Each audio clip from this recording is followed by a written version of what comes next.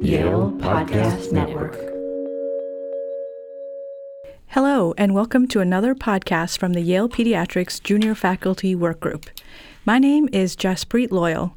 I am a pediatric hospitalist and assistant professor in pediatrics.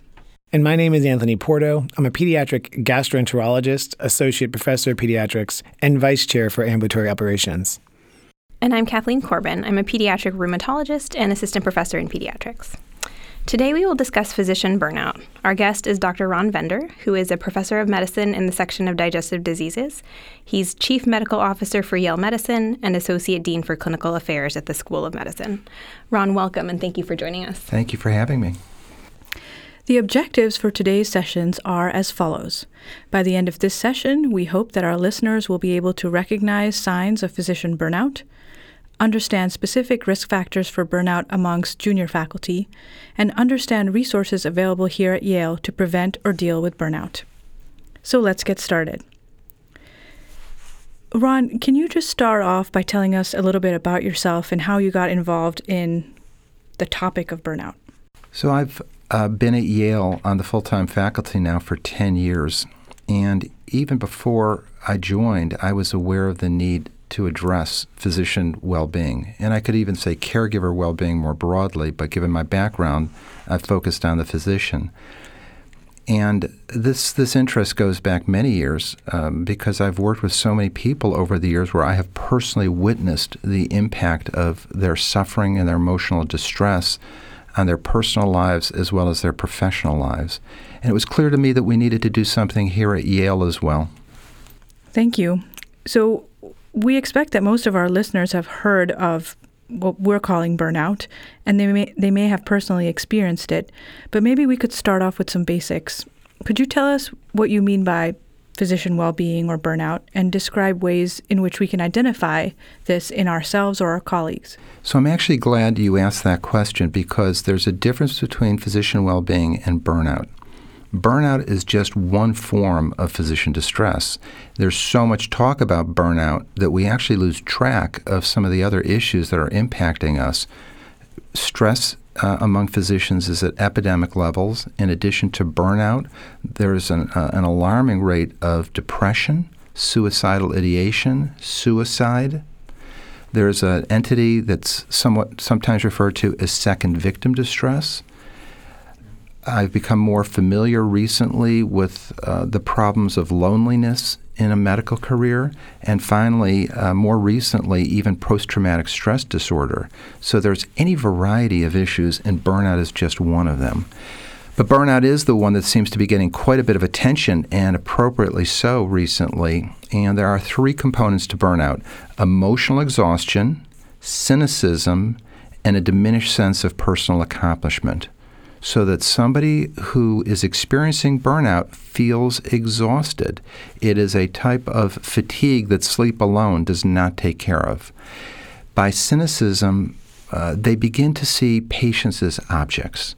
And that's nothing new, but derogatory terms or inappropriate terms that we've used for patients or describing patients over the years. But it could be as simple in my field as referring to the patient in the emergency department as a bleeder, as opposed to Mr. Jones. And then finally, and unknown to many, is a sense of a loss of meaning and a sense of accomplishment in our lives. Great. And you mentioned that it's something that's more in the news. We hear about burnout a lot. Is it more prevalent than it was in the past, are there any reasons for that? I think it is. The data is clear that it's more prevalent. And is that just because we're measuring it more or it's truly more prevalent? I'm not totally sure, but as far as I can tell and as far as most experts in the field believe, it is clearly more prevalent.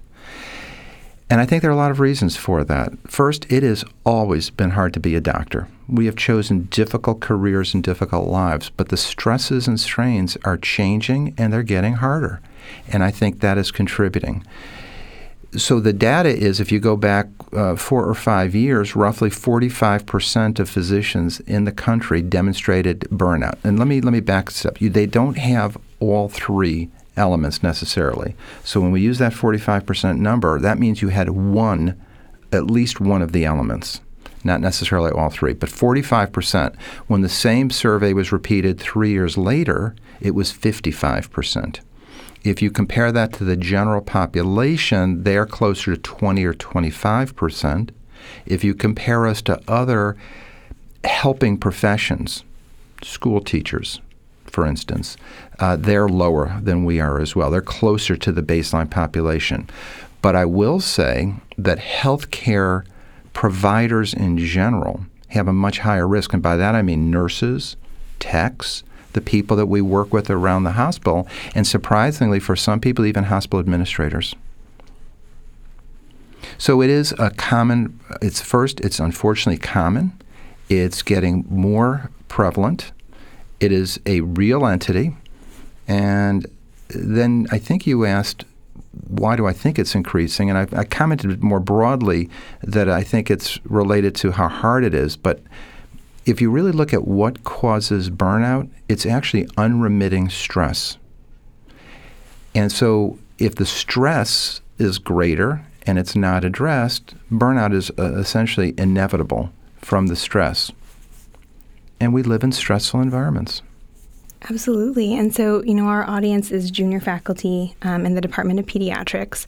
Do you think there are specific or unique factors that face junior faculty or more generally physicians in academic medicine that increase our risk of burnout? That's a great question, and both parts of it are great questions, and I think the answer is yes and yes, unfortunately. So what's interesting is that young people who choose a career in medicine, when you go into medicine, if you compare the graduates of college who go into medicine versus other careers, the rate of burnout and depression is lower in those going into medicine. But within 2 to 3 years, it's much worse. So just our medical education, unfortunately, sets the groundwork for developing this. But a particularly vulnerable period of time, and the statistics demonstrate this, is early career.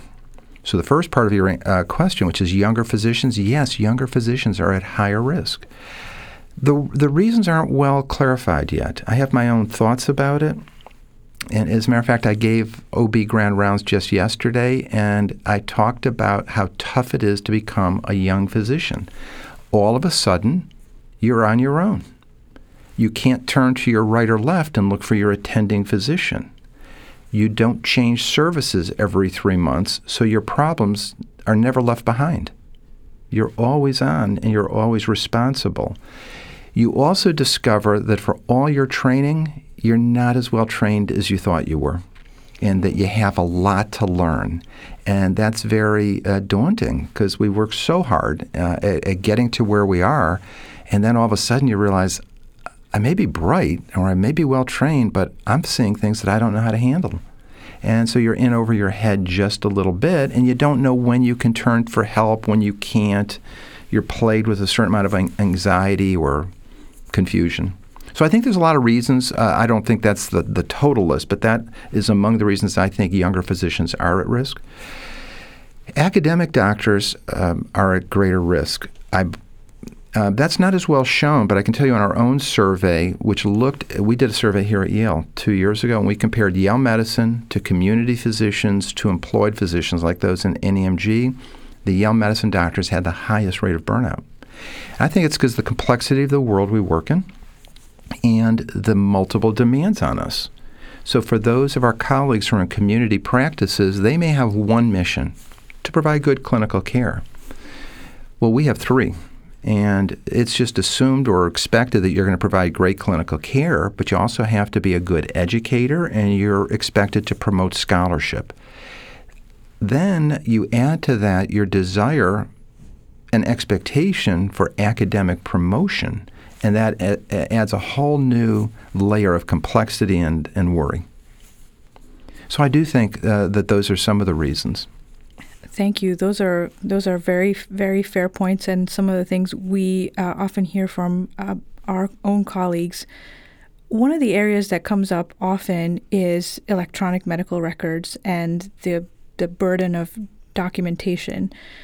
Do you think this is a factor in in this issue, and are there ways to minimize the burden of documentation or stress related to using an electronic medical record? Absolutely. I think it's a contributing factor. And in fact, EMR bashing has now become a national sport, and appropriately so. That these records were largely developed as billing, coding, business computers, and were never engineered properly for use by physicians. And they are frankly more complex than they need to be for the type of needs that we have in providing outstanding care. But I want to make a point here that it's not just the EMR, but here's what I do want to say. Organizations, I would say there are three main components to physician well-being: your organization and operational efficiencies, your organizational culture, and then our own personal resilience. EMRs are part of that organizational efficiency, but in addition to that, do you work in well-run practices, or do you work in a chaotic environment? Do you have the necessary ancillary support you need? Can you practice medicine at the highest level of your license and not just be a well-paid clerk? There are a lot of things. Or do you have the appropriate equipment that you need, the appropriate facilities? So our organizations have a responsibility to do better by us. And yes, I want to enhance our personal resilience and well-being, but our organizations have to do more in terms of both their operations and the culture. Now, to get back specifically to EMRs, we're essentially stuck with the EMR that we have. And I don't want to be fatalistic about that. The first thing I would do is encourage people to learn how to use the EMR and truly use some of the operational efficiencies that are available and built in, whether it's smart phrases or things like that. So first, don't give up on your training and don't get the minimal training. Invest some time to learn how to use this EMR, and once you hit a certain comfort level, invest some more time, either by turning to the Epic team for assistance or a colleague. And some of your colleagues, as you know, are great at this. Learn from them. Learn what their secrets are to success. So first, utilize the tool you have as best you can. But we have invested quite a bit of time and money more in the last year on an initiative that we call Less Time Typing, More Time Caring. And amongst the initiatives is the Tap and Go feature, so that you only have to sign into the computer once a day, and from that point on, you can use your ID badge to sign in. It saves 10, 15 minutes. Sometimes if you're in the ED seeing multiple patients, maybe even longer, but it's just such a frustrating hassle to sign in. So we've tried to relieve that burden. The second is we've gone from partial dictation to offering a complete dictation option with M-modal voice recognition. Now, the reason we didn't do that sooner is because for billing and coding reasons, we needed to be able to pull out discrete data elements from the EMR. We now have the ability to do natural language processing and pull that out from a dictated note. And so many of our physicians who have done this have found it life-changing. The third is the pilots we're doing right now with virtual scribes. And we now have 50 physicians participating in this pilot to see what impact that has. My sense is that many people who are already accustomed to voice recognition find that sufficient, but I will say that for those who haven't or who are now taking on the virtual scribes, the at least preliminary information is they're really getting enormous benefit. Now, by that, what do I mean? They finish their notes. They finish their notes the same day. They can drop their bills the same day, and when they go home that evening, they're not doing their records. And we actually have data. So we can actually track how much time it takes to close an encounter for our doctors, how many hours they spend on the computer at night, how many hours they spend on the computer on the weekends, and we're watching those numbers improve with voice recognition and scribe pilots. Great. I now use the dictation as well, and now a couple of our clinics, not all of them, have the Tap and Go, and the dictation has been life-changing. It's now I don't spend as much time at night. Most of my notes are done at the completion of clinic, which has been great. How can we identify early signs of burnout, and what can we do for ourselves as well as colleagues? I mean, I think sometimes we started this junior faculty group not only to provide resources, but also support. And I think that's something that I think has been helpful, but I was wondering what we could do in terms of that if we see that in ourselves or colleagues. I think you're going to probably have more success seeing it in your colleagues than in yourself. That when I ask people when I ask groups on priorities where physician well-being is, it's often very low on their list of priorities because they don't even recognize that they're suffering. And yet across the country, people are suffering. So I would be looking for a loss of engagement, less energetic. They simply appear more blunted emotionally. The person just isn't the person that you know. Now, burnout and depression are totally different, but think of it almost as a depressive affect in that individual. They simply don't have the same get up and go. And then if you think about the cynicism that we discussed earlier, if all of a sudden they're behaving or making cynical comments or making comments about, I'm just not as good as I used to be, I don't feel good about what I'm doing, I think it's time to be suspicious. And I think the single most important thing we can do to help each other is to shine a light on this. So I recently had an experience where a physician came to see me from another department. He was referred by his section chief. The section chief contacted him and said, who, by the way, around here knows anything about burnout? I think I have a faculty member that may have a problem. What should I recommend? I said, why don't you ask them to come and see me? So we did. And what was really impressive to me is this really bright, up-and-coming star, fabulous individual, knew nothing about burnout. Had never even heard of burnout, had no idea, and he was so relieved just to learn that this is common, that he's not alone, there are things he can do, just to understand the process. So I checked in with him. I saw him a few months ago. I checked in with him just this week, as a matter of fact. And he told me that it really changed, that for a couple things. First, now that he knew it, he didn't feel badly about it. Now that he understood it, he could take steps to address it. And what was really impressive is he shared his own personal experience with his colleagues and his trainees. And he discussed it with them so that he could begin to educate them. So I think the sense of sharing in community has been helpful. And now he is taking very concrete steps in his work life to focus on those parts of the work that he finds most fulfilling and to get away from some of those areas that he found most tedious or most stressful. Another question related to that is, I think that's really important to realize sometimes it's easy to see in other people and really having that sense of community. So there are people and colleagues that feel comfortable acknowledging that for each other and shedding the light.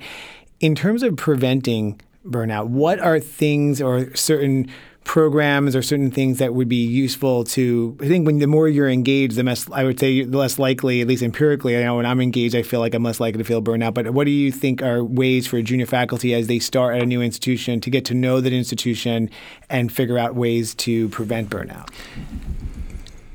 I'm not sure that just getting to know the institution is going to prevent burnout. So I think those are two separate issues.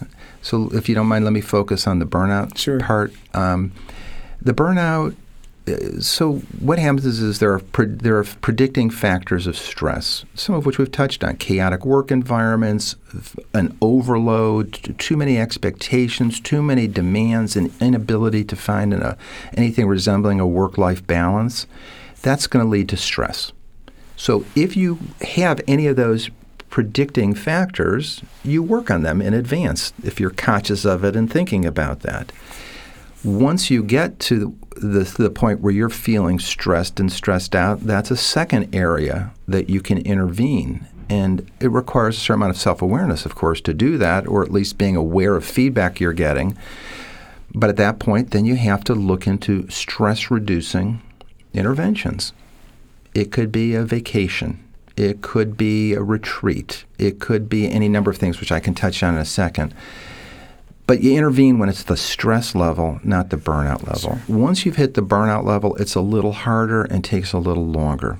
And The one thing we can all do to either prevent or treat is work on our personal resilience. And there are any number of things that we can do. And the well-being literature is actually getting increasingly robust in terms of evidence-based interventions. So part of my hesitancy when I first came to Yale to take this heads-on was, frankly, in my new roles, not so new anymore, I didn't want to be seen as the soft, touchy-feely guy. By the way, I am a soft, touchy-feely guy, but I didn't want to be categorized that way because I had many other things to work on and I needed to have credibility. Now that I feel that I've earned that sort of credibility within the organization, I'm much more prepared to take this on. But also going back 10 years, too much of the conversation was about meditation and yoga. And now we have a much more textured, nuanced understanding of this, and we realize that that is, in a sense, blaming the victim. We, institution, and we as a society have brought these demands on our physicians, and we're telling you the solution is go do meditation and yoga. Now, by the way, I don't meditate or do yoga, but the evidence is that they are very effective, and I encourage people to do it. My wife does meditation for the last 40 years and has found it very helpful. It just doesn't resonate with me personally, but it's clear it is very helpful. But there are other things, and I have no particular order to go over these, but let me go over a few of them. Exercise, time for a hobby, vacation, social connections are extraordinarily important, such as your family and your friends. Having love in your life, and it can make an enormous difference. Activities like meditation, mindfulness, and yoga. And then a number of evidence-based interventions that we probably have never thought about, but the value of gratitude, for instance, keeping a gratitude journal, appreciation, forgiveness, and learning to forgive others. Not necessarily forgetting, but forgiving, cultivating optimism, and developing a spiritual practice. All of those have been found helpful. Great. That's very helpful.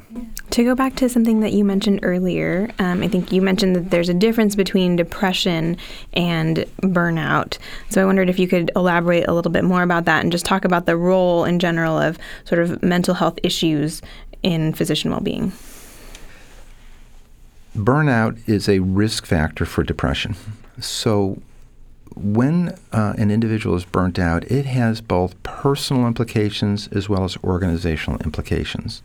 So when I discuss burnout with senior leaders who by necessity have to be focused on operations and finance, I discuss the financial implications of burnout. Those who are burnt out have a higher risk of safety events, higher risk of malpractice, although that's not as well studied. There's a higher turnover rate, problems with early retirement, absenteeism, presenteeism. So organizations that have invested in physician well-being have typically found a very significant return on investment. So from an organizational point of view, it just makes financial sense. But I also say, but there's an ethical imperative here.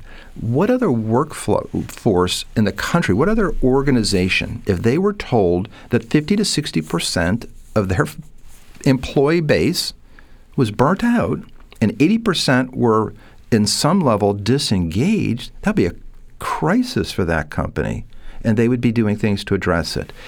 But from the ethical point of view, to see my colleagues suffering and having broken relationships, substance abuse, alcoholism for instance, risky behaviors, and broken relationships is heartbreaking. And we've got to do something about it. So it's a risk factor for depression. That is one of the, now, by the way, there are many other risk factors for depression. Not everybody with burnout gets depressed, and of course not everybody who's depressed had burnout first, but it is clearly a risk factor. And those who pay attention to this, depression is a real problem. We have in medicine a higher rate of depression than the general population and than most other professions, but even more alarming is we have a much higher rate of suicide.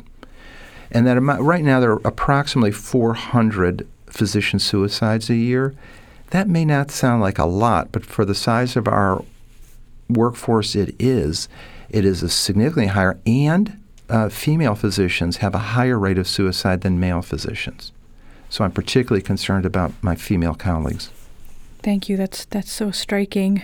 I wanted to take a step back to a couple of things that you mentioned about kind of organizational demands, which I feel regularly as a hospitalist and a medical director, and some of my colleagues and nurses that we work with will often say decisions are made at higher levels, and then we have to sort of implement them. So things like, moving patients through the hospital, making sure we're addressing family needs, all of which the principles are sound, but sometimes people feel a lot of pressure and not necessarily part of the process when those decisions are made.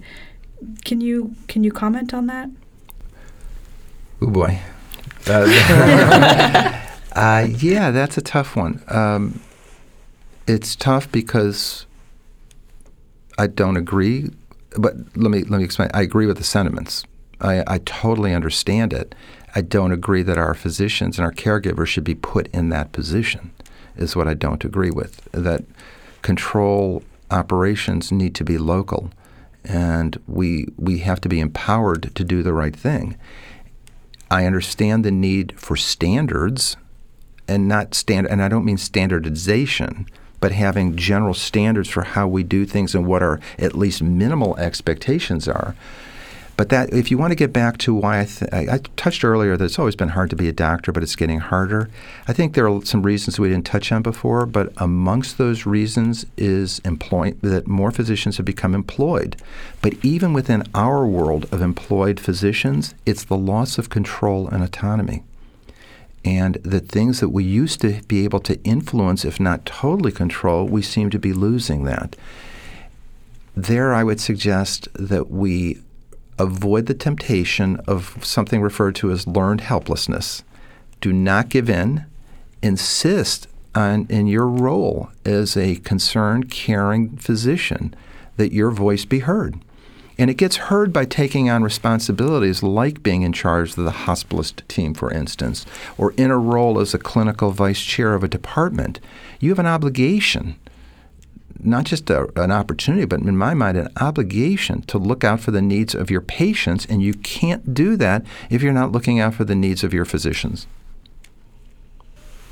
Thank you.